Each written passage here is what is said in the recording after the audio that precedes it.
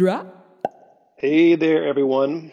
My name is Christian Wynn, and I'm the director of Storyfort. And you'll get the full intro here in a second, but this quick one is just to say this is a reboot of a great podcast we brought all y'all back in early August. So when there was plenty of unrest. And today, as I speak, we have just received election results. So we thought this would be a good one to bring back out because we're going to need more strong, mindful activism in our community and in our country. And these four folks on here today are doing it and bringing it. So enjoy this and stay safe and well. That's all I got. Now the intro.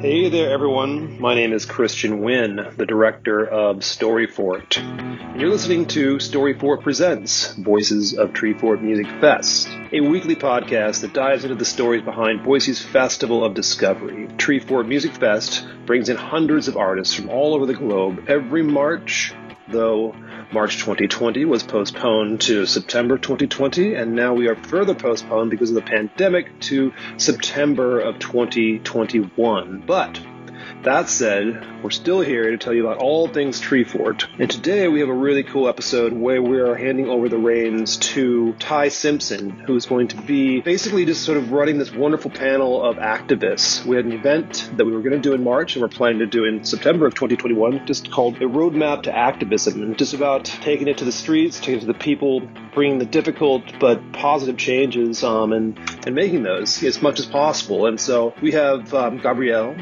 Nisha, and Buki here with Ty Simpson.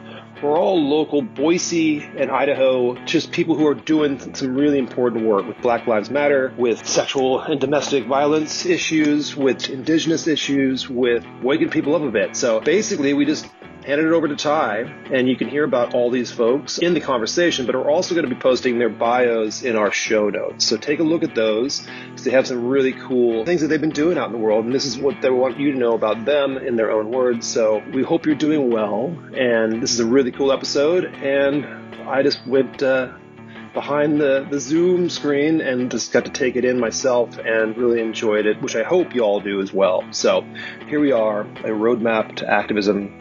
Be safe, be well. Thanks. Wait for it to come around and wash over me.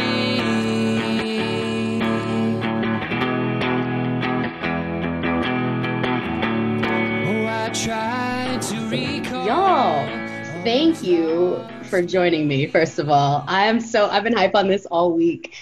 First thing, when we were on Idaho Matters, I felt like she kept interrupting, our vibe. We all just vibe anyway. So for her to just, keep asking questions that were irrelevant to the mood, that frustrated me. So that's why I brought all of y'all here to this space. So back when they first started brainstorming this whole podcast, it was about, our roadmap to activism.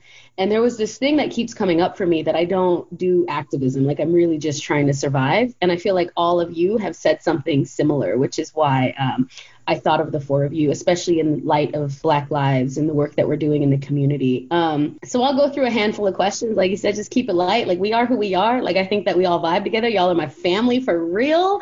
I was talking about you in therapy. Oh, my family, though. I'm taken care of. We got big tap energy going.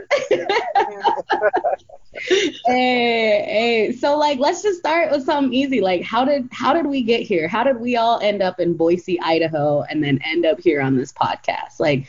And if y'all want me to model that, I can. Gabby, okay, yeah, thanks. Yeah, model it. Let me model that. All right, y'all. So I've been in Boise for 15 years after living on the res for a little while, being from the Nez Perce Indian Reservation, and then before that being in Singapore, right? So I'm one of those folks who had such a dynamic, worldly experience. My Blackness was new to me in the early 2000s. I didn't quite understand how to fit in, quote unquote, to Black communities. But then I moved to Lapwai, Idaho, when there was me and three other Black folks who were mixed race with Nez Perce. So that was kind of its own experience, but I knew I needed like an urban setting. I went from Singapore, which is like 3.5 million people, to Lapway, which had 800 people. And then finally moved back to Boise, and I'm like, okay, I can vibe with Boise. There's a few thousand at least. And I went to school at Boise State, and man, I just had people really messing with me there that I had to start this activism journey. Like they just come at you sideways. Professors, admins, other students. Like even some of the neck. I'm saying. Even some of the black athletes, I'm like, bro, you don't know me. Like I would fight anybody. Oh man. So eventually I just like built my life here. Here we are, your girl's here. And I'm so thankful that like our journeys eventually crossed paths, you know. So that's my jam. That's how I ended up here. Tell me about Detroit, Gabby. Like you come from Detroit. Yes. So I miss my home. So how I got in Boise, my wife took a job at Boise State, and then so we had to come. So I'm from Detroit originally. I was born there, stayed until I was about 30. I want to say 30, and then I moved to Chicago. I moved to Chicago because I wanted to live in a city with mass transit. The thought of being forced to drive anywhere, like I hate it. I just wanted the option, even though I have a vehicle. To be able to hop on the train and go or walk. Welcome to Idaho. Like we don't believe in mass transit here. Oh my God. You say accessible transportation? Not on our watch. Yeah, we're like, you better get a truck. Exactly. So when we found out we was moving here, like a month prior to that, me and my wife talked about selling my car because it was sitting. Like we was functioning with one car. We would drive to the train station or walk or bike to the train station, hop on the train and go on about our business. So we're like, okay, go, let's share, let's sell this car. And then I Googled Idaho, and at that point I didn't know Idaho was a state. I'm like, what state is Idaho in? Like where we going? I know you did not. I've been to Ohio before. No, I know Iowa. Yeah, no, Iowa's fine. Let's go to Iowa. It's I'm like, what is that? And like when you Google stuff, and y'all probably heard me say this before, it's different depending on where you are when you Google it. So when I Google Idaho from Illinois, it's going to look different from when I Google Idaho from Idaho. Googled it from Idaho, saw not only was it no transit, it also was no black people. Coeur d'Alene popped up first. Aryan Nation popped up first. These are the things that have mentioned nothing about the history of and current happenings with indigenous people at all. None of that. Mm-hmm. None of that, So I'm just like, well, shit, I can't sell my car now. Like, how am I going to get anywhere without having a vehicle? So we kept the car. So I got here. Before I left there, I worked as a respiratory therapist, was leaving that to work specifically HIV and STI with the LGBT population. Like, I got a degree in public health for that so I could leave respiratory. Got here, no such thing as work in those areas. Does not exist. No funding, no jobs around those things. Fell back on respiratory therapy. It's interesting because I did take a job. I took a job at a local hospital, but I also adjuncted at Boise State and was able to understand life both as a black professor and a black student. So I think that when, like, I'm happy our paths crossed. Like, the first person, I've always saw Nisha and Boise State stuff, like, throwing up all types of trouble, which I enjoyed. I'm like, hey. You know how that goes. I'm here right, so I'm fangirling over that shit, like, yes. And then Dele introduced me to Buki. Was it last year? I think it was. Yeah. Last year. And I'm like, how dare it be two of them in the same family? Have you've evidently never met Bonnie because there's 3 of them in the same family. Oh my God. That shit's so unfair. The DNA said, hold up, we got this. Yeah. Right. And so, like, I knew that, but I know they was chill when Dele had some Jollof rice from his mama. And I had some, and I'm like, okay, my people, already. And I still don't know how. Buki, can I get that, though? Can I get that? I'm telling you. Absolutely. You ain't say nothing but a word. Okay. Yeah, and I still don't know. Like, me and Ty was talking a couple weeks ago about how do we meet, and I still cannot put my finger on it. Like, still happy that I know y'all and that y'all exist. Those are the things I mean. As far as activism, kind of like what Ty mentioned, is living activism, if we want to call activism living, okay. If activism for me is resilience and showing up in spaces the best way I can. So for me, like right in this realm, like the last few months is difficult because I can't physically be active as I want to be because the community I want to serve, I can't have a dual relationship with, and I mean in counseling. So it's very difficult. Like, do I not participate so I can still serve this community as far as mental health, or do I participate and revoke their ability to use me for services because of confidentiality or ethics or things like that? So it's interesting, like navigating spaces I can be in, places I can participate. So yeah, for me, activism isn't activism. It's just living and surviving and being as well as you can be with what you have. Absolutely. And even the physical obstacles to connecting with folks now. COVID is real and it's adversely affecting our communities, indigenous communities. Like, we are losing our lives exponentially. So like trying to connect with everybody, but in a safe way, kind of changes the way activism looks and feels like, you know? Especially because Idaho ain't playing right at all. No. Folks here are not taking things seriously enough. I'm telling you, I got here from DC. This is like a weird segue, but I got here from DC and it was so like boggling my mind because it seemed as if nobody understood the seriousness. I was wearing a mask and folks were looking at me weird. I don't know whether or not it was because I was wearing a mask because I was black. Either or, both. And so at that point, I just kind of I never, stopped wearing a mask, but it was always like an extra concern of safety, wearing a mask, which is crazy because I was, trying to play it safe. Right.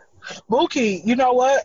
When this like the world started closing down, of course Idaho was last, but when the rest of the world started closing down because of COVID, I was in DC. When this happened, I was in DC. It was my anniversary, and I was there. I went for a conference that got canceled once we was on the plane. So a whole nother thing. Oh. So we decided to parlay. We here. We got the hotel room. So let's go. Let's go to museums and do all that. And they canceled everything. We got to the museum the day they closed the Smithsonian for the first time in the wrong time, the day after we went, right? And so when we was coming back to Idaho, it was interesting, being we flew out of Baltimore because it was cheaper, and. Everybody had masks on. It was practice social distancing, physical distancing, and doing all that. And the closer we got, we got to Utah and people all up on each other, not listening at all. Boise, what is a mask? What is physical distancing? Just coming back from the East Coast back here, it shows how backward it can be in thought processes around safety. Just try something. Okay, you don't know if masks work. Okay, but do it anyway. Mm-hmm.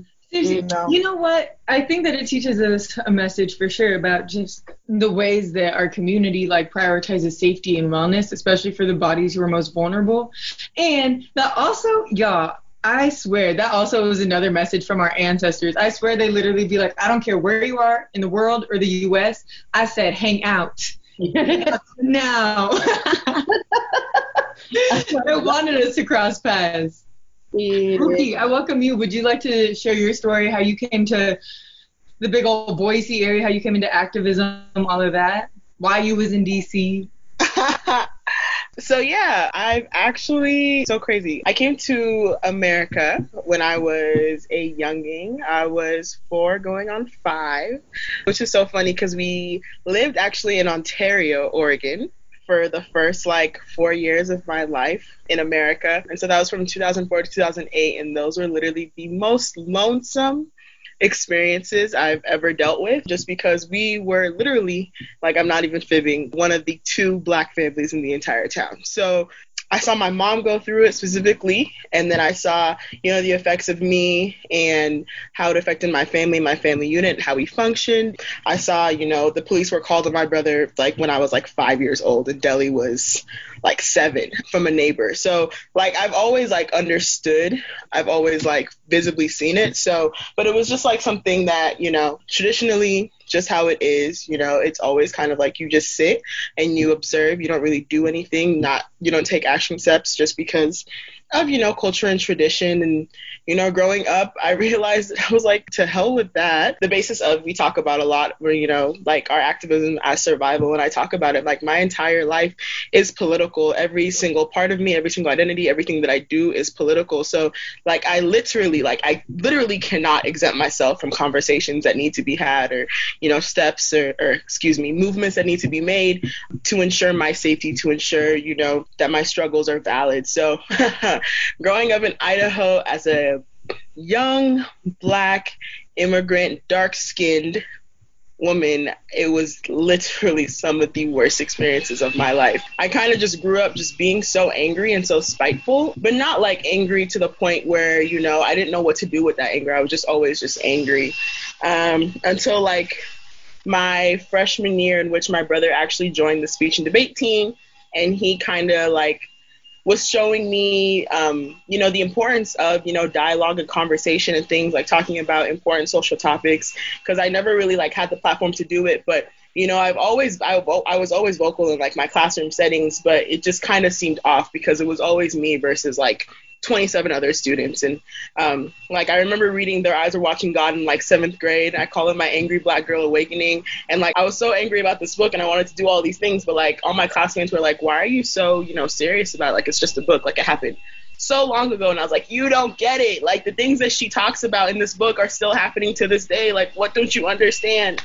So it was just super lonesome. And that culminated to my high school career, where I was just like, I just can't, you know, like sit idly anymore. And so I joined the coalition, and that's how, you know, I started my journey as an organizer and activist. And literally, I am so grateful for the experiences that I've gotten due to the coalition. It was something that I could just never even have imagined, and even culminated to me, you know, starting my tenure at Howard. I currently attend Howard in Washington, D.C., which is why I was able to be in D.C. with Gabby, but not knowing that we were in the same place at the same time, you know. And I attend literally one of the best HBCUs in the country with other Black people. Like I'm literally learning about Black history, about these things that I was so angry about in middle school, in high school, with other Black folks, finding solutions, creating dialogue, creating conversations.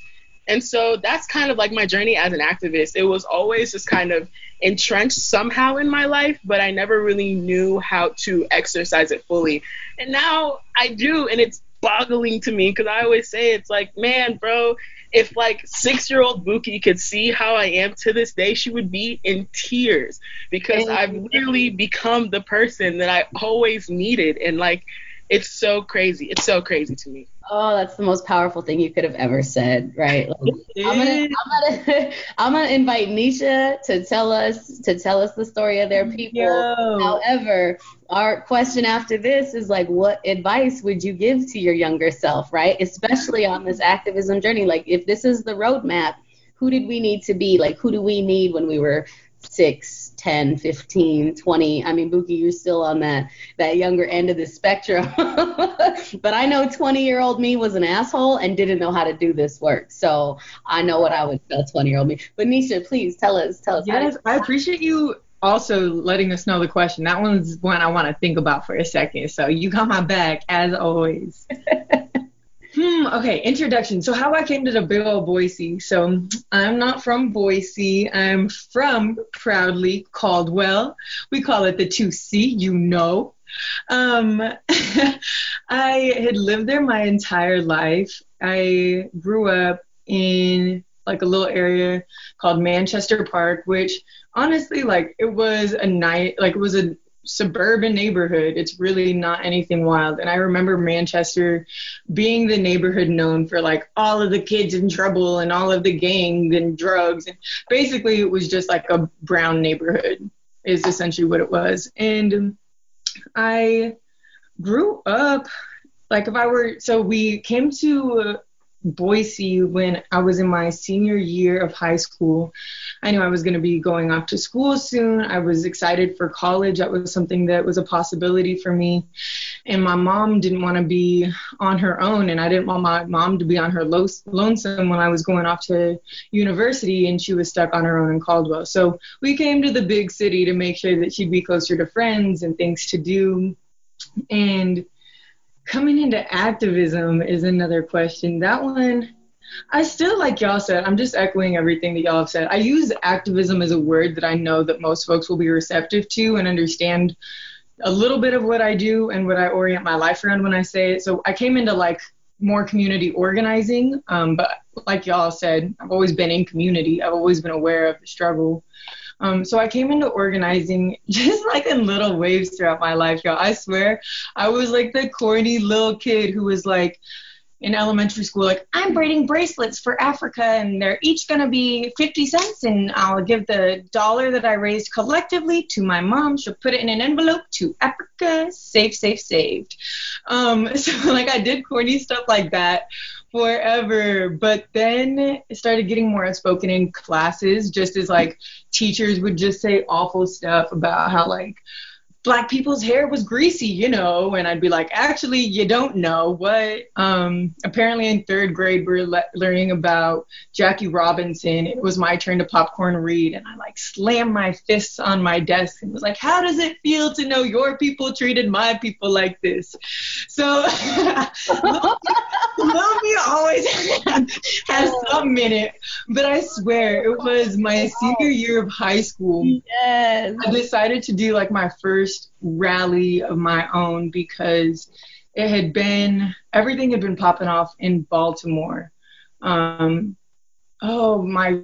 timeline's not working correctly. I'm pretty sure we had just witnessed the loss of Sandra Bland.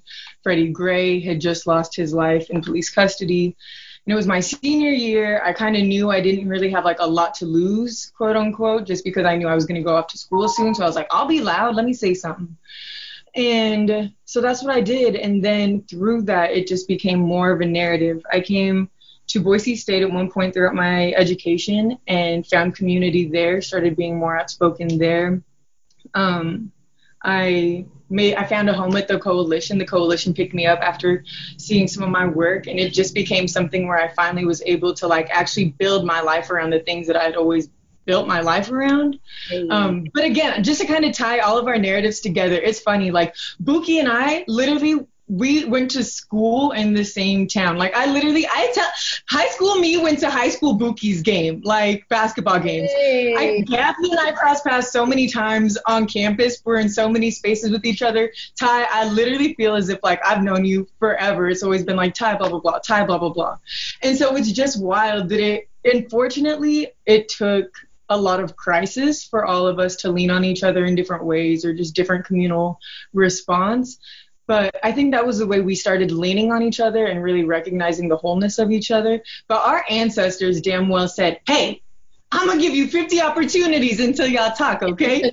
Bump right into each other, right? That's what I'm saying. Like, Anisha, thank you, all of you. Thank you for sharing those narratives. Like where I'm at in this, though, is like, and I'm just going to segue us into this question, though. Like, what would I tell 20-year-old Ty, 15-year-old Ty, especially the Ty that was trying to navigate being mixed race Black and Indigenous, being mixed race that presents as Black but has not nappy hair, that has not like coarse, like all of these like physical, superficial identifiers to white folks, right? Because it doesn't matter in the big picture. Like none of the superficial shit matters.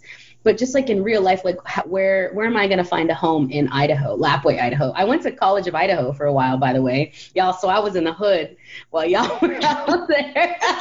Was that a gang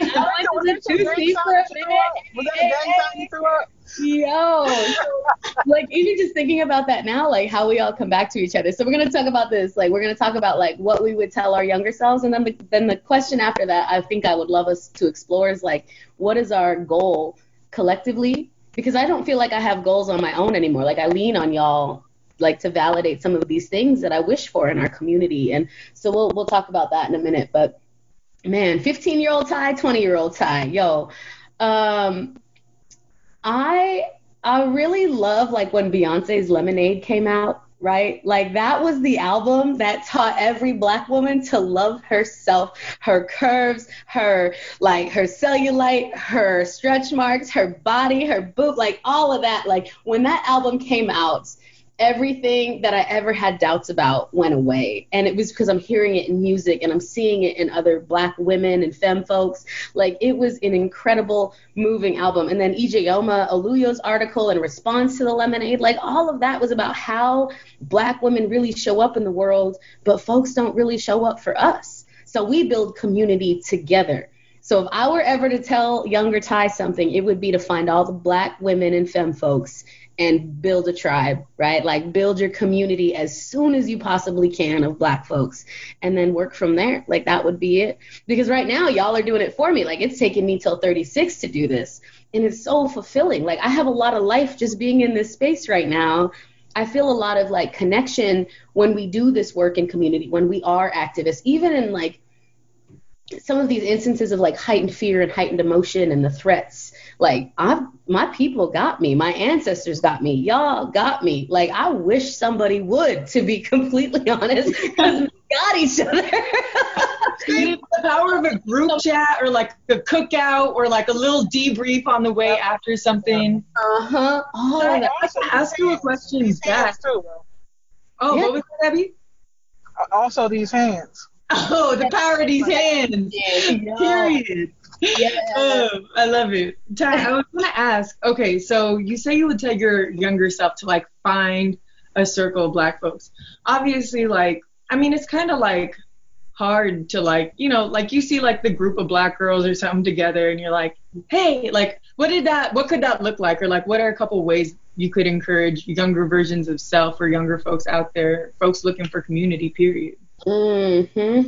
I think that colonization and even like these really poor misrepresentations of who Black folks are in the media did a lot of damn damage to me. I grew up in predominantly white neighborhoods with predominantly white folks in predominantly white schools. And somehow in that, I separated myself from Black people when I didn't need to. Like I still have a common experience. I was still tokenized. People still tried to touch my hair. I still suffered the microaggressions. I had more in common with Black folks than I did with white folks, but I was still like defending white people and all of that. So that 15-year-old self would stop judging other Black people so harshly. I would stop being petty to other Black people I came in contact with, because that's what I was doing, thinking that I'm on the right side of history with all of that colonized, internalized depression nonsense, right? That's the thing.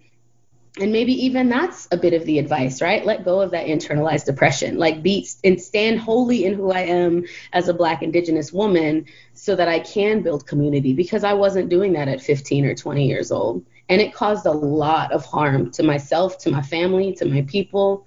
Yeah. So that's a good question. Thank you for that. But I'm also speaking from a place like I was in Singapore when I was 15. So the folks there were Black folks who had military parents when there was a base in Singapore. So there were Black folks there. I just didn't know how to connect because I felt like I had separated myself from them, or even made myself better, quote unquote, than them, because I didn't have that experience. I had never seen a hood. My dad made sure that I never had to endure that kind of suffering. I get what my dad was doing by separating us, but that was a whole different kind of struggle separating us, right? I don't know. It's so many multiple complexities in that, but if I had to go back, building communities of color with my people, like that would be something I really wish my 15-year-old self had done. I hear that. Especially just like connecting to yourself and like being able to, breaking down those like colonized thought processes, being able to connect with yourself, which also brings you, of course, closer to community. Gabby, what magic were you going to share with us? You know what? Me and Dele had a conversation. This is back when Dele still lived on Boise State campus, right? And I don't know what came up, but me and Dele would have these long. He would come down to the apartment. We had these talks, and we were talking about his experience with. And this is a conversation he won't care. We've talked about it, in front of other folks. With like having Black friends and how that looks, and we were talking about the time he was in class, and that even though it was Black men in the class who were also students, he never found himself sitting with them.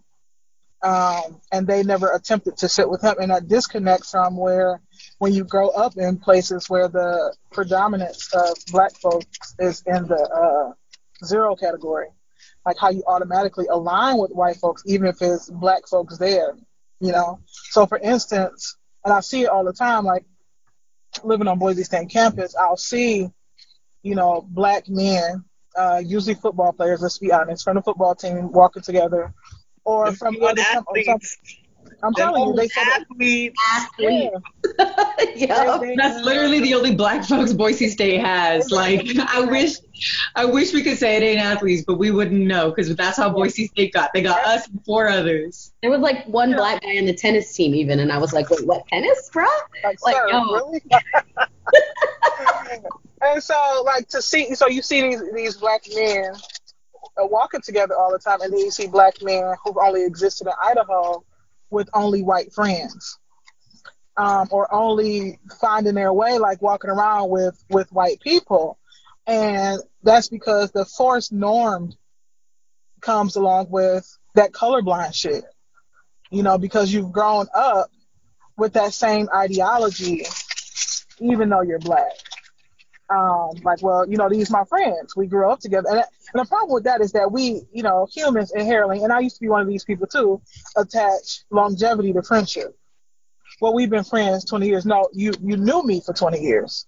We haven't been friends 20 years, just so we're clear. Like, we might have shared a classroom, but we don't have these friends, and how that changes. And when I had these conversations with Della and other, like, black students, because I'm preparing, I'm like, listen, you about to leave. Ain't nobody trying to stay here. You know, like, students specifically, when I talk to students, I'm like, listen, what's happening here right now, this is not there. You know, when you leave, it's not going to be you, Chad, and Todd. It's going to be, you know, you, Dre, and Chris. Like, these are things that's you know. Ooh. Chad and Todd are gonna stay in Eagle. Exactly. You know, I don't care about you. You know he don't care about you. Yeah, just so we clear. I said, and I told him, man, we was talking about you, like you know, Buki or Howard. I said, when you leave and you go to whatever amazing school you're gonna get into, especially since you killed that MCAT, it's gonna be different. Dela here, it's 1,000 Delas where you going. It's 1,000 Delas. Not saying that you ain't shit. You know, like, you can't do all these things because you can, but just know that you might not be that dude there. Mm-hmm. You know, It feels good though. Like, it doesn't feel good to go into a room and be the only black person. It doesn't feel exceptional. It doesn't feel miraculous. To walk in and be like, oh, there are 50 other people who look like me. Okay. Right. Because you know everybody here. And this is like the trouble I have with some Idahoans, and I'm not gonna say any names, but some black Idahoans. This gonna get you in trouble, Ty, because this your podcast basically. But some black Idahoans that's either been here their whole life or been here too long, but have never experienced anything else. You know, with that being a caveat, they stay here because they can be that person. So it's very easy to be exploited and tokenized here. I've made so much money in things unrelated to respiratory care since I've been in Idaho, because it's not enough black queer people willing to speak out loud, which is not a problem. They don't have to.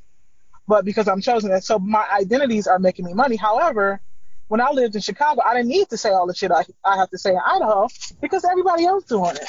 And I felt great. But sometimes it's, you know, people enjoy being a big fish in a small pond, which is why certain people, again, I won't say no names. I mean, I might say names. Point them out. I mean, I might. Accountability is not bullying, y'all. Accountability is not bullying. Sorry. Right. You know, that won't leave. Yeah. Because they like that limelight for the wrong reason. It's different to be in the spotlight because of good things you did and actions of allyship versus attempting to constantly be in the spotlight because of things you've done or attempting to be, you know, a better ally. Here's what I'm going to say, because we struggle with a couple of different truths as black folks in Idaho, right? Mediocrity as a tokenized person of color is exceptional here. But we have to be exceptional to be successful in the collective community of folks of color in the world, right? So, like, it's a really interesting, like, accountability within community and then transparency and accountability within a white community, right? Like, I'm not here for the mediocrity. I'm not here for the laziness. I'm not here for harmful behavior. I'm not here for but Chad and Todd said, no, I'm not here for any of that. Like, Chad and Todd can take a seat. So can the misogynoir, so can all of that, like, Hotep nonsense. I'm going to call out Hoteps, too. I said what I said. The movement, the real movement, the real liberation includes all of us. And we don't have to include mediocrity or harm just because it's under the guise of being brown. And in Idaho, we don't have a lot of brown or black. And so we think that we have to stick with it all, which, I mean, it's also one of those, sometimes I notice, like, because we have that, like, we have to stick together kind of mentality, like there's only 4 of us, so we really got to band together, and there's got to be no exceptions. It has to be under all the conditions. I noticed we were having a meeting last week, and there was a black person in that meeting who had a position of power in the meeting. And it was one of those, we were like, it was in a Zoom, and it was one of those where, like, you could tell that there was energy of wanting to connect and, like, affirm each other and to give each other recognition and acknowledgement. But the entire time, it was just very, like, subtle, very nuanced. And I think we can pick up on those things just because, like, it's literally ancestral to, like, do the little gestures or to, like, say the little mentions that are, like, discreet and more whispered. But it was just very interesting to be in that space, both understanding that we couldn't give too much recognition, because if we had too much power, they were going to catch on and they were going to do something. So it's just very interesting the myriad ways that we do come together as black folks here, whether it's just like real under the table, whether we're like literally like banded together, or like we have to be best friends, or suddenly there's a new person in the meeting or the office or the restaurant or whatever, and you have to like have a crush on each other. There's just so many ways that we're put towards each other or away each other for literally no other reason than being black. And I swear, y'all, if I get one more tagged post with me and some other black person I've never met, or some other org that I'm not working with, just because we both dark, I flip out. Why do you think I roll up? Like, I give updates on my Facebook, on my social media regularly. Like, don't tag me in anything. Don't slide into my DMs with dumb shit. I'm not here for that. Not at all. Yo. Oh, goodness. It's actually okay, wait. So, Gabby, was that something that you were going to tell your younger self? No, you just said something. I'm just like, oh. What I would tell my younger self is, girl, come on out. We be talking for hours. We're all, wait, were we saying something? Hey, come on out, family. Because you got this thing, and again, back to racism, this thing, and unfortunately it's more tagged to cisgender black males, like this thing where if you are a queer person, if you are gay, where you are taking, masculinity back. And again, of course, that's also attached to racism and enslavement, but that's a whole nother podcast. So for me, it was like, don't come out because I'm gay, but don't come out so I won't embarrass black folks. Not knowing that it's a bunch of other black folks that just haven't came out yet. So you go through this pretending to do what's right. Again, that's related to racism, and also this idea of what's being right is related to Christianity. Mm-hmm. So it's all these things. So I go through these years, younger too. Like when I was pretending, I had a boyfriend. The last boyfriend I had was, I think I was like 19 or 20. Man, played him so bad, but. But try, like shout out to his feelings. Right. Hey, poor baby.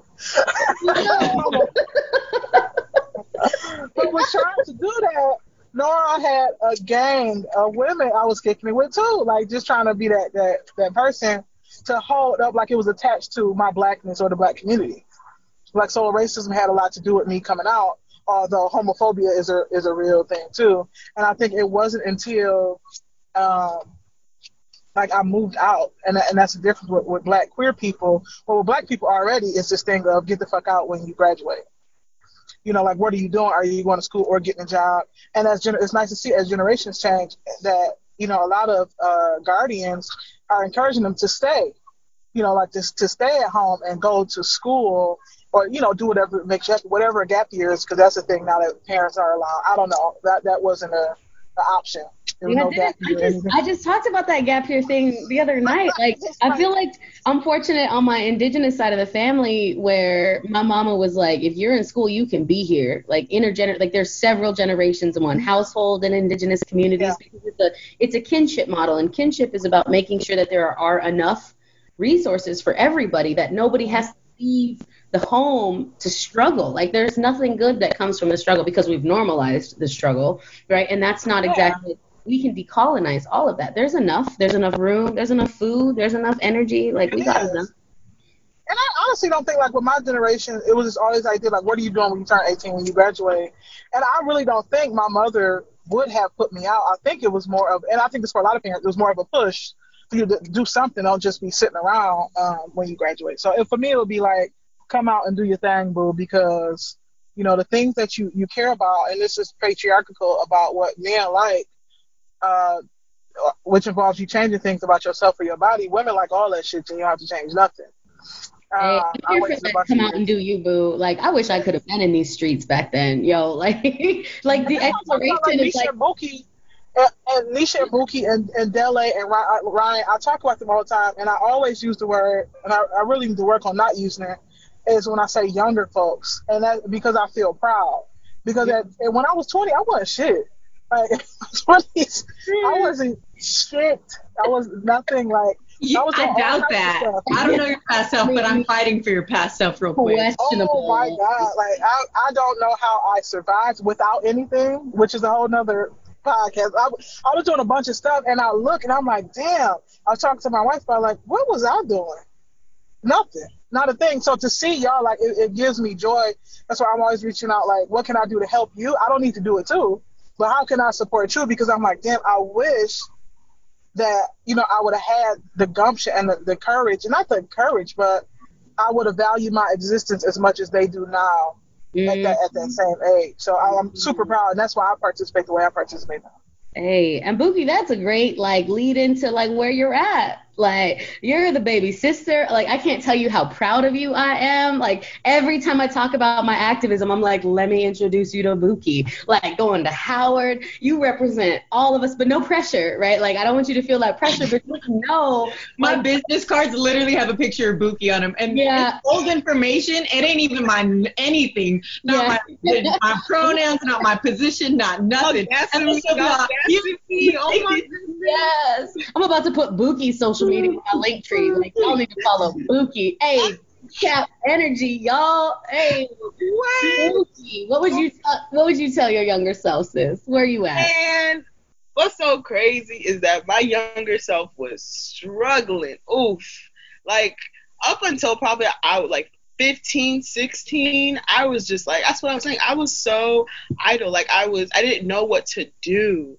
And what you were talking about earlier, Ty, I was going to segue into that because you were talking about how you tried to remove yourself. And I kind of did the same thing. You know, I had a group of friends in which they were so, like, obscenely white, so much they were clear, that I was just like, I was just trying to be a part of them as much as I could. And you know, like, they would say things and, like, I would just let everything rock just because I just wanted to be them. I wanted to be Anna Nicole Smith. Like, y'all think I'm playing with you, but it was just like, my life was an episode of, like, White Chicks for a little while. It was. And nobody got it. And the thing that hurt for just a second because I was like, wait, there.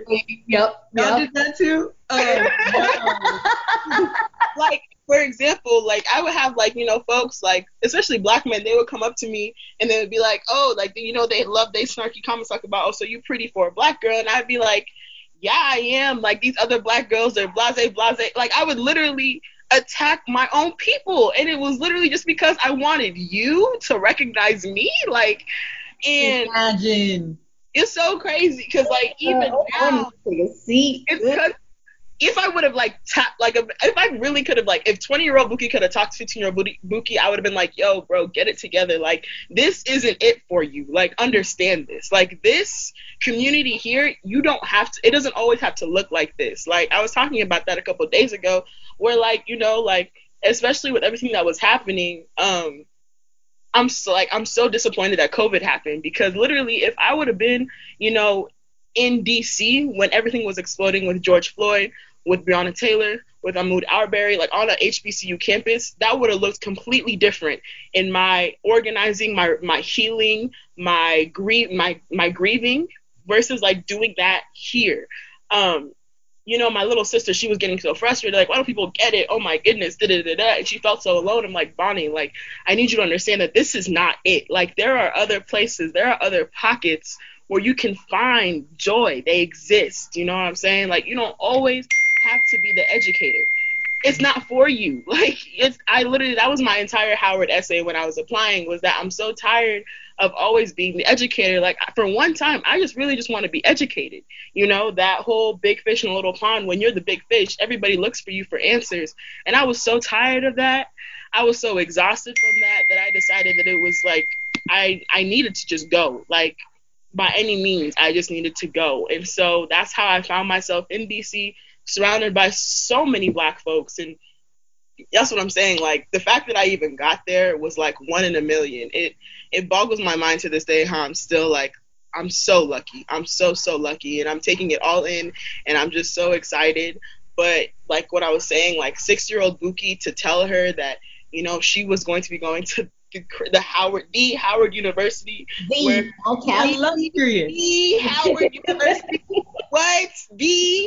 Howard. Yeah. She would literally faint, because she was like, first of all, she wouldn't know what Howard was. She'd be like, what's Howard? And then you would be like, it's a bunch of Black people. She'd be like, huh? You go there? There are other Black folks in this world outside of Idaho that don't make you feel bad for, you know, speaking your mind or doing all these things. You know, they don't, you know, always have these backhanded compliments. You don't always have to be the one, you know, justifying or analyzing. I'm telling y'all, I'm tired of always being the one that was analyzing the text in my classrooms, from all the like pieces about, we read Their Eyes Are Watching God in class, and it was like, everybody was like, all right, Buki, decipher. Like, huh? Like, what y'all doing?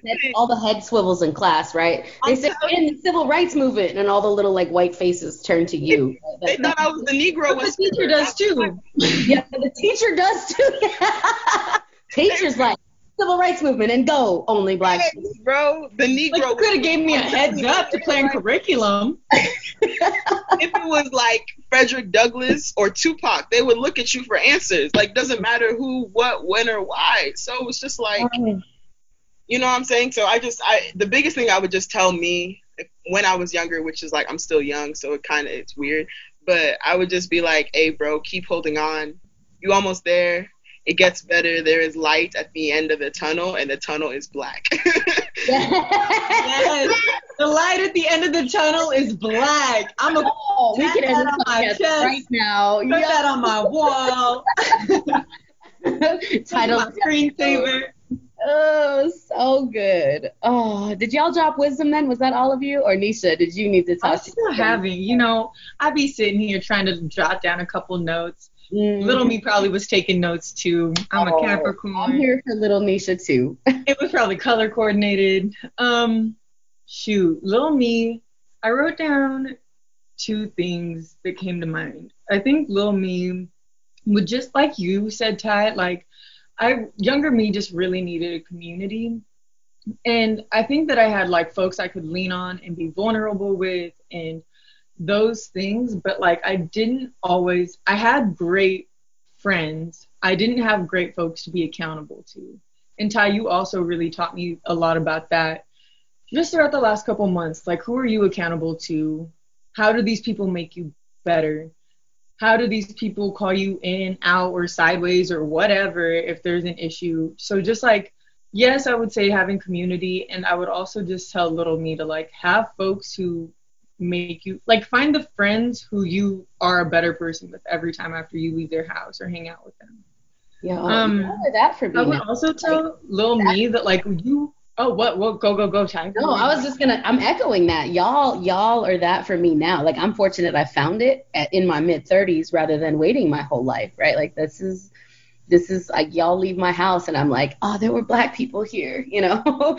At the tattoo shop the other day, I was like, yo, there's magic here. I'm here for all that. Wherever there are Black people, there is magic. I love that. No, I love that. The other thing I was going to tell younger me was just that, like, we really have everything we need. And like, I'm still figuring that out right now. Like, when I always used to think there was a reason why something couldn't be done or things couldn't be better, because I always got a reason for why things couldn't be better or why we couldn't have this or why I shouldn't be able to do that. And so just realizing that, like, we have everything we need, whether that's resources to do the unimaginable, whether that's just like internally, like being equipped with the patience and the grace and all of the things that we doubt. But but that also includes like we have everything we need. Like little me, you don't need to know the answers. You can literally just say it and then move through the rest with power. Like just you have everything you need, and you need folks to be. And little me went, okay. And we would have had the best time ever, because that's what liberation makes you feel like. Hey, repeat that last part, though, because we lost you a little bit. Like, little Nisha said what? And then it was, hey. Oh, that's cute. Little Nisha said, okay. And we would have had the best time ever, because that's what liberation does. It makes you feel good. Makes you want to join on. I'm here for that. Y'all, this is so great. Like, my cup is filled all the way up. So I'm going to, like, redirect our last question. I think it'll be our last question. So we talk about like in activists, like we all have big goals and big visions for the world, right? But Dele said recently, our joy is the revolution. So let's talk a little bit about that. Like our activism is headed in that direction. So like, what does joy look and feel like for each of us? And maybe it's a collective answer in that, right? I'm not going to model that because y'all do so much better with joy than I do. That's for sure. I'm about to be over here writing, taking notes and shit. Yeah. What does joy look and feel like on our road to activism? Buki, you are like a joy. Joy, sis. Let's go. I'll think about Buki for my joy. Huh? Yes. You know, no, I love it. I'm a very like. Here's what I be saying. Like the world literally is created for me to be sad and angry and spiteful and bitter and all of these things. And while those are valid emotions and absolutely, and yes, I get into those moments, like I'm always find joy, because joy is literally an act of resistance as a Black woman. Like that in itself, for me to laugh in the face of everything that I face, it makes everybody around me who's trying to suppress me uncomfortable, because it's like, whoa, like what, how, what, huh? And it's just the fact that I know for a fact that internally I got it. Like I got it, and my community got it, and like at every rally, at every protest, at everything, at the vigil, I was dancing. Like I'm gonna always dance all the time. We bring food and we bring music and we bring dance. Yes. We gonna dance. We gonna laugh. There's like I'm saying, like Black folks be so funny because we could crack a joke out of anything. Yes. Everything, bro. You can literally, I be looking at Nisha cracking jokes in the most serious of times. And that's okay. It's okay to laugh. Like that's what I'm saying. Like literally the amount of times Anisha and I have organized together and it's like so serious, and I'll look at you and like you'll look at me and like we'll just both just like I remember we like literally almost cried one time over bananas itself. We literally was cutting bananas, so stressed over this event one time. I never laughed so hard. Like resistance can be anything. Resistance is cutting bananas, y'all. It could be cutting bananas, but just seeing that, you know, that I don't know, like I think joy in itself, like you can find joy in small moments. You don't always have to be joyous, but you can find joy in small moments, things that make you happy, things that can allow you to take a deep breath. You know, Ty, in the tattoo parlor, I didn't even want to find joy, but I found it with you, with Dalton, with Jada, with my little sister, you know, and everybody was looking at us. Okay, you can look. What's good? What's up? What you want? So uncomfortable, but you know what? That's what you're welcome, white. You're folks. welcome. You let me laugh, first of all. Yeah. Kiki. 5 people of color in a tattoo parlor, the whole world shakes. Yeah. I said, hold up. Building. Yeah. Oh, it's fantastic. That was a posse. Y'all had a posse. That was a gang. It was a gang. It's the gang with the mob. And that's what I'm saying. Like, even with Dele, like, I'm telling you, me and my brother, that's like, he is my right hand. Like, he is my go-to.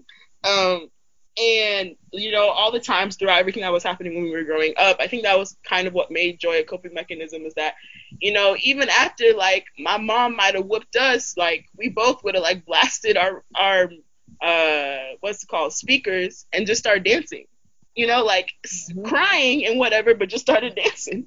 And it created a place of solidarity, and Dele and I, like, to this day, we will dance. Like, he will call me on FaceTime, and we will dance over the phone while I'm in D.C., because that's just something that we always just... Y'all so cute. Solace. Yeah, we find solace and healing in. So I think it's just taking those small moments that you can and enjoying them fully and completely, because you don't always get them, especially when you're fighting for your life, literally, every single day. Every day. You know, like joy is in our DNA. And Buki, something you just said, Buki. So, like, we talking about laughing at the absolute worst time. Like, you know damn well you shouldn't be laughing. And there is a joke to be cracked. There's always a joke to be cracked, right? Every time. All the time. And I'm thinking because, so, like, y'all spent more time in Idaho than me. We spent all this time geographically separated. Buki, your family came to America, right? So these are things. Hear me out. Black people, I don't know if this is a culture thing or is this a geography thing, but black funerals, first of all, they're not called funerals. And this could be like a Detroit, a Southern thing, a Midwest thing. They're not called funerals. Talk your shit, Gabby. Come on. You're right. Okay? They're called homegoings. You gotta say everything. People be coming up. They've got real bold fingers on social media. Oh my God. So we at a funeral, like, so my wife is white. So we go, I take her to this first black funeral. I'm trying to prepare, like, listen, because I know all y'all do is pass out bookmarks and listen to elevator music and stuff. You know, you have that little bookmark with the face on, and then it'd be like a prayer. Bookmark with the face on it, so when you think of Eleanor. Yeah, like, oh my goodness. And it'd be laminated, but the laminated never be right. It don't never be like the right, you know. It'd be crinkled. How you gonna do granny like that? It's crinkled. Right. Exactly. So I'm trying to prepare, like, listen, this not what you used to. This not it. You know, like, listen, this is a whole other thing. We got to have fun. So we go in this church packed. And we got, like, I brought one of my friends. We had singers. Nobody said the word funeral. They never talked about death. There's always a home going. We have a memory. Yeah, it was some crying or whatever. But after the funeral, we having a party. The repast, that is a party. Turn up for that journey home, y'all. Turn up for the journey. Oh my God. We're going to change clothes. It's clothes change. It's a DJ. And it's food. Yeah. After we just finished crying about somebody being dead, you know. So at some point she was like, I felt bad because I felt happy at the funeral. I'm like, which everybody was happy too, you know, like it's more happiness than sadness. But the fact that Buki, you came to America and we all geographically separate, the ability to find joy in moments we are not supposed to, based on racism also, which is a whole other thing, is revolution. That is activism. Like, how dare you be happy? How dare you smile? You know, such and such just died. Racism is never convenient. Like, it ain't never sent no Google Calendar invite. I've never had a microaggression come at, like, my convenient 8:15 block. So it's just one of those, like, if joy comes unexpectedly and I get a hold of that bitch for 15 minutes, I'm going to squeeze her so tight and I'm going to just be happy that she's here. That's what I'm saying. You take every moment. If you could just kiki thoroughly with your soul, it's just a smooth 15 seconds, that in itself just like a burden. Your shoulders just relax, right? And that is the literal reason why social media is important. Like, I got certain people's pages that I go to. They might not even be doing nothing, but I'm like, I'm going to find something funny. Or, you know, like, let me go be shady. Videos of black people laughing. Or I'm about to be real shady. Let me hurry up and go on social media. That's going to bring me some joy. Yo, Black Twitter, what? Black Twitter is Twitter. Black Twitter truth. Yo. I got on Twitter. I'm not really so much on Twitter anymore, but like Black Twitter, Black TikTok now. Like, we just be making that video you sent today, Nisha. Like, the one, if black people talk to white people, how white people talk to black people. What was the one he said? He said, what was the names? He was like Phil, Dylan. You know, it was like Daniel and Craig. Daniel. This guy came up, said something so messed up, and he was like, "Oh, I'm so sorry, Daniel." He's all, "That's not my name." I know for sure we've all had that moment. I know for sure. I'm not Becky. What? Like, that's or the European. They talk about I'm volunteering at a European orphanage. That's my biggest pet peeve. No. Like, those sweet white boys and girls. Here, I took a picture. You want to see one? Oh, that video, y'all. Just joy. Just joy. Like, I really adopted all. And what's funny is, like, I sent it to my brother because he's got a whole lot of, like, rural redneck white friends. And so like they say that, like they said that shit to me when we were teenagers, right? Like my big brother, big black dude's got all these friends. I'm like the pretty little sister. So I just get, oh, your hair is so soft and your skin and da da da da. Like, yo, like that's why that shit made me laugh so hard. Now I'm about to go invoice all them motherfuckers. Like, yo, owe me money, y'all. So revolutionary and healing about just being able to like. I should the same thing, Ty, because the amount of people, because Nigerian, I used to be like, yeah, I'm from Nigeria. Be like, yeah, that's so cool. You know, my therapist, dog's brother's basketball coach volunteered in Madagascar. Like, y'all know him? You know? Y'all know him? Yeah, we literally be taking the most intimate pains from our soul of like that. Literally, I cry at night, bro. This ain't cute. And then like the next day, we thinking about it. We be kikiing, making videos, going viral. Like, oh, this is so great. This is joy, though. That's Gabby. What do you do for joy? To be honest, like seeing Black folks, specifically Black, Indigenous, trans, non-binary, queer, the folks that's not supposed to be happy being happy. The folks that's not supposed to be being happy is joy for me, and because I can do it from anywhere. I can do it from anywhere. Like I don't have to do nothing. I don't have to move from my space. I get mad. Okay, let me go find somebody that's winning. But when I'm able to use my privilege to help those same folks, not help or just offer opportunity. Like, no, I can't do it, but contact so-and-so. Those are things like being able to do that, being put in a position to do that when I can. That shit brings me joy. My joy is watching. It's watching us win. Our sibling that showed up to the rally on the 30th showed up in a fly-ass blouse, in some heels for the first time. Oh, yeah, I know.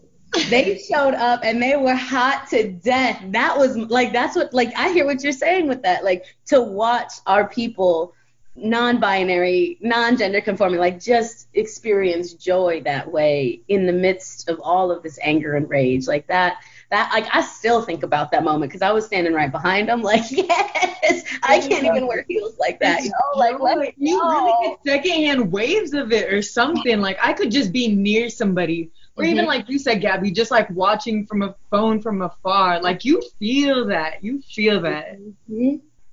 Yeah. Joy is the revolution, y'all. Oh, joy. What do I do for joy? I think, I don't even know. Honestly, if I'm having like, if I'm having a bad day, if I'm having a rough time, one of the best things I can do to heal myself is just like, I've been thinking a lot about this lately. I don't know like what community it comes from, or maybe it's multiple communities, but just something about like reading like a movie, reading like a person, reading whatever. And by reading, I mean just like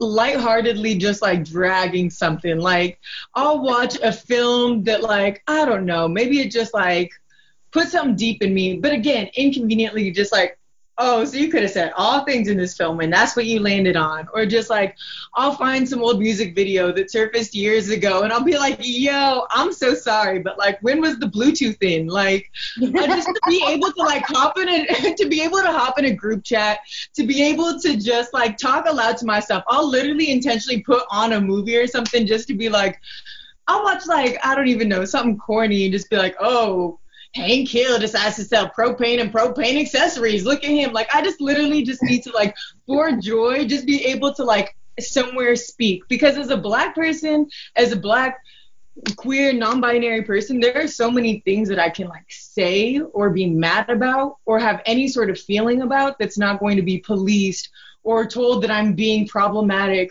or whatever it is, when it's literally based in harm and like needing to reclaim strength and like set something correct. So just to be able to like be loud about something, to be able to just be petty about something feels so good. To be able to like reclaim my emotions, I suppose. That's what makes me feel good. Hey, I love that. Yo, I do that too. Like, nobody can watch no kind of like series of anything with me. Like, I will highly critique every damn thing. And I'm like, oh, that's how you feel? Like, oh, is that what you thought? Like, and anybody could get it. Doris the cat walked by the other day.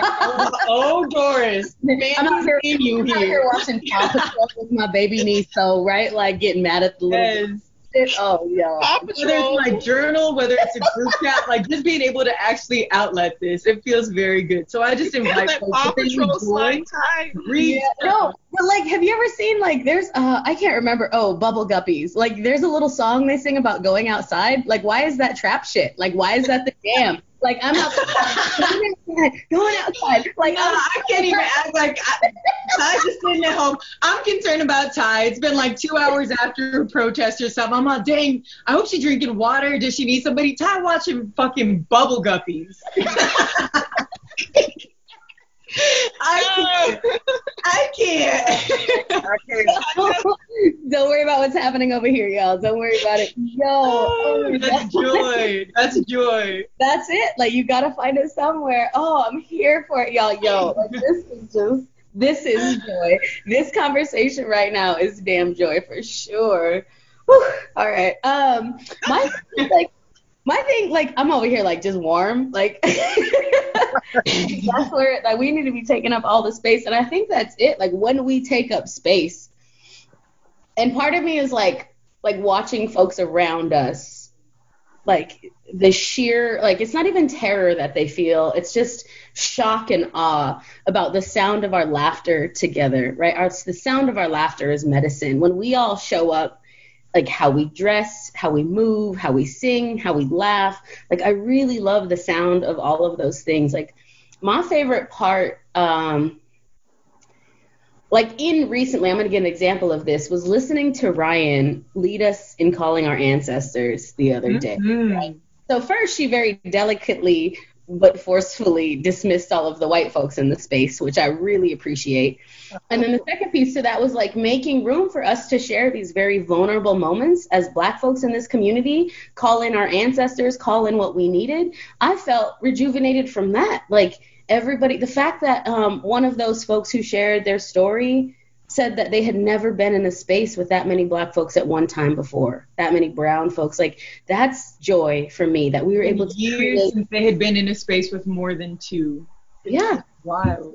We created home. We created home by showing up at a park, showing up with some food, music, and snacks like that. Those are those small, again, the joy is the revolution, but those moments when we get that kind of feedback is the act of defiance. At all colonizers. That's how you build home on somebody else's land. You come, you build community, you give acknowledgement, gratitude, abundance, and then you clean up very, very well and leave. At all colonizers. That is how you make a home in a space that's not yours. Yep. And we're still waiting for the and leave part. And leave. Give our land back. Leave land back. I'm here for that business. All right. Well, before I cut us off, y'all, I'm going to take a screenshot of this because I'm sharing it later. So I need everybody on 3 to be ready to pose for this. Yo, 1, 2, and 3. Hey. Oh, just fantastic. Anyway, but those were most of my questions. Like, I had stuff like that were about goals, that were about like where we want to go a year from now, 3 years from now. But I feel like replicating this space all of the time, everywhere, is ultimately our collective goal, right? The joy, the love, the community, the family, the space. Like, I want this for the next generation, but I don't want them to have to struggle or fight for it, right? So I'm going to keep doing what we're doing. I'm going to keep calling on y'all for accountability and for transparency and for support. And I think the thing that I want all of you to know, because I don't think I've ever said this out loud to any of you, is that on my social justice movement journey, my organizer journey, I've never felt so well supported and so well loved in this work as I do now. And I can't begin to tell you how empowering that is for me and how strengthening it is for me that all of our ancestors were like, we're going to bring these ones together. And that, like, I lean on that wisdom, right? My intuition says that we're going to journey for a long time together, and I'm here for that revolution. I'm here for that. So I invite you in our last few minutes together to just share your closing thoughts. Like, where do we go from here? What do you want for the world? And then we'll call it a day. Who's moved? I want folks, what I want for the world is to hire and pay Black people. Me going forward, I want to also hire and pay hey, black people, like, how do you help me do that? But legit, outside of that, I just want us to all keep finding homes in each other. Not just us on this call, but regardless of where we go, to somehow stay socially connected, if even though we're physically distant. That's what I want for the world. I love that. I love y'all so much. I guess my closing thoughts would just be similar to both of those things. Like, I just love and support y'all so much. I know that there's so many voices and people who like aren't in this space, who are like a larger affinity group of just like the trust and the community we lean on. And whether we look bigger or whether we look in this particular group, I've just never felt so much love and abundance. I want the world to just see liberation, like Gabby was saying. So with that, I invite y'all to the commune. I will be creating when I can.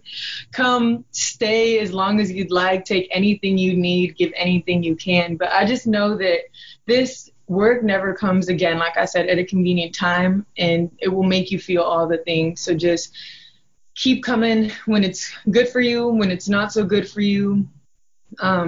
And just keep doing all the things. We're going to turn out all right. Liberation tastes good, and I can't wait to be able to have a full meal of it. Buki, what you want to share for us? Oof, all the good things. I would just say, like, honestly, I'm so grateful. I'm probably one of the younger activists in the area. I definitely am. Some of the younger organizers, and I've just never been so engulfed with so much love and light and leadership from all of y'all, specifically in your own ways. Whether it be Ty, literally the first day I met you at the coalition, I was like, all right, I kind of rock with her a little bit. Okay. She talking about big auntie vibes. God, she's like her daddy a Black Panther. I said, all right. Nisha, you my Capricorn other half, right? And Gabby, bro. Like, even in the beginning when I knew you, I was like, hey, yo, Deli, like, she tight. Like, where has she been? She go to Boise State. Like, if I knew you would have been at Boise State, I might have thought about Boise State a little bit longer. I wouldn't have gone, but I would have thought about it longer. You said, hold up. I'm going to consider it a minute longer. No, but I watched the movie yesterday, and I think it just kind of culminates in this moment where, like you were saying, Gabby, I just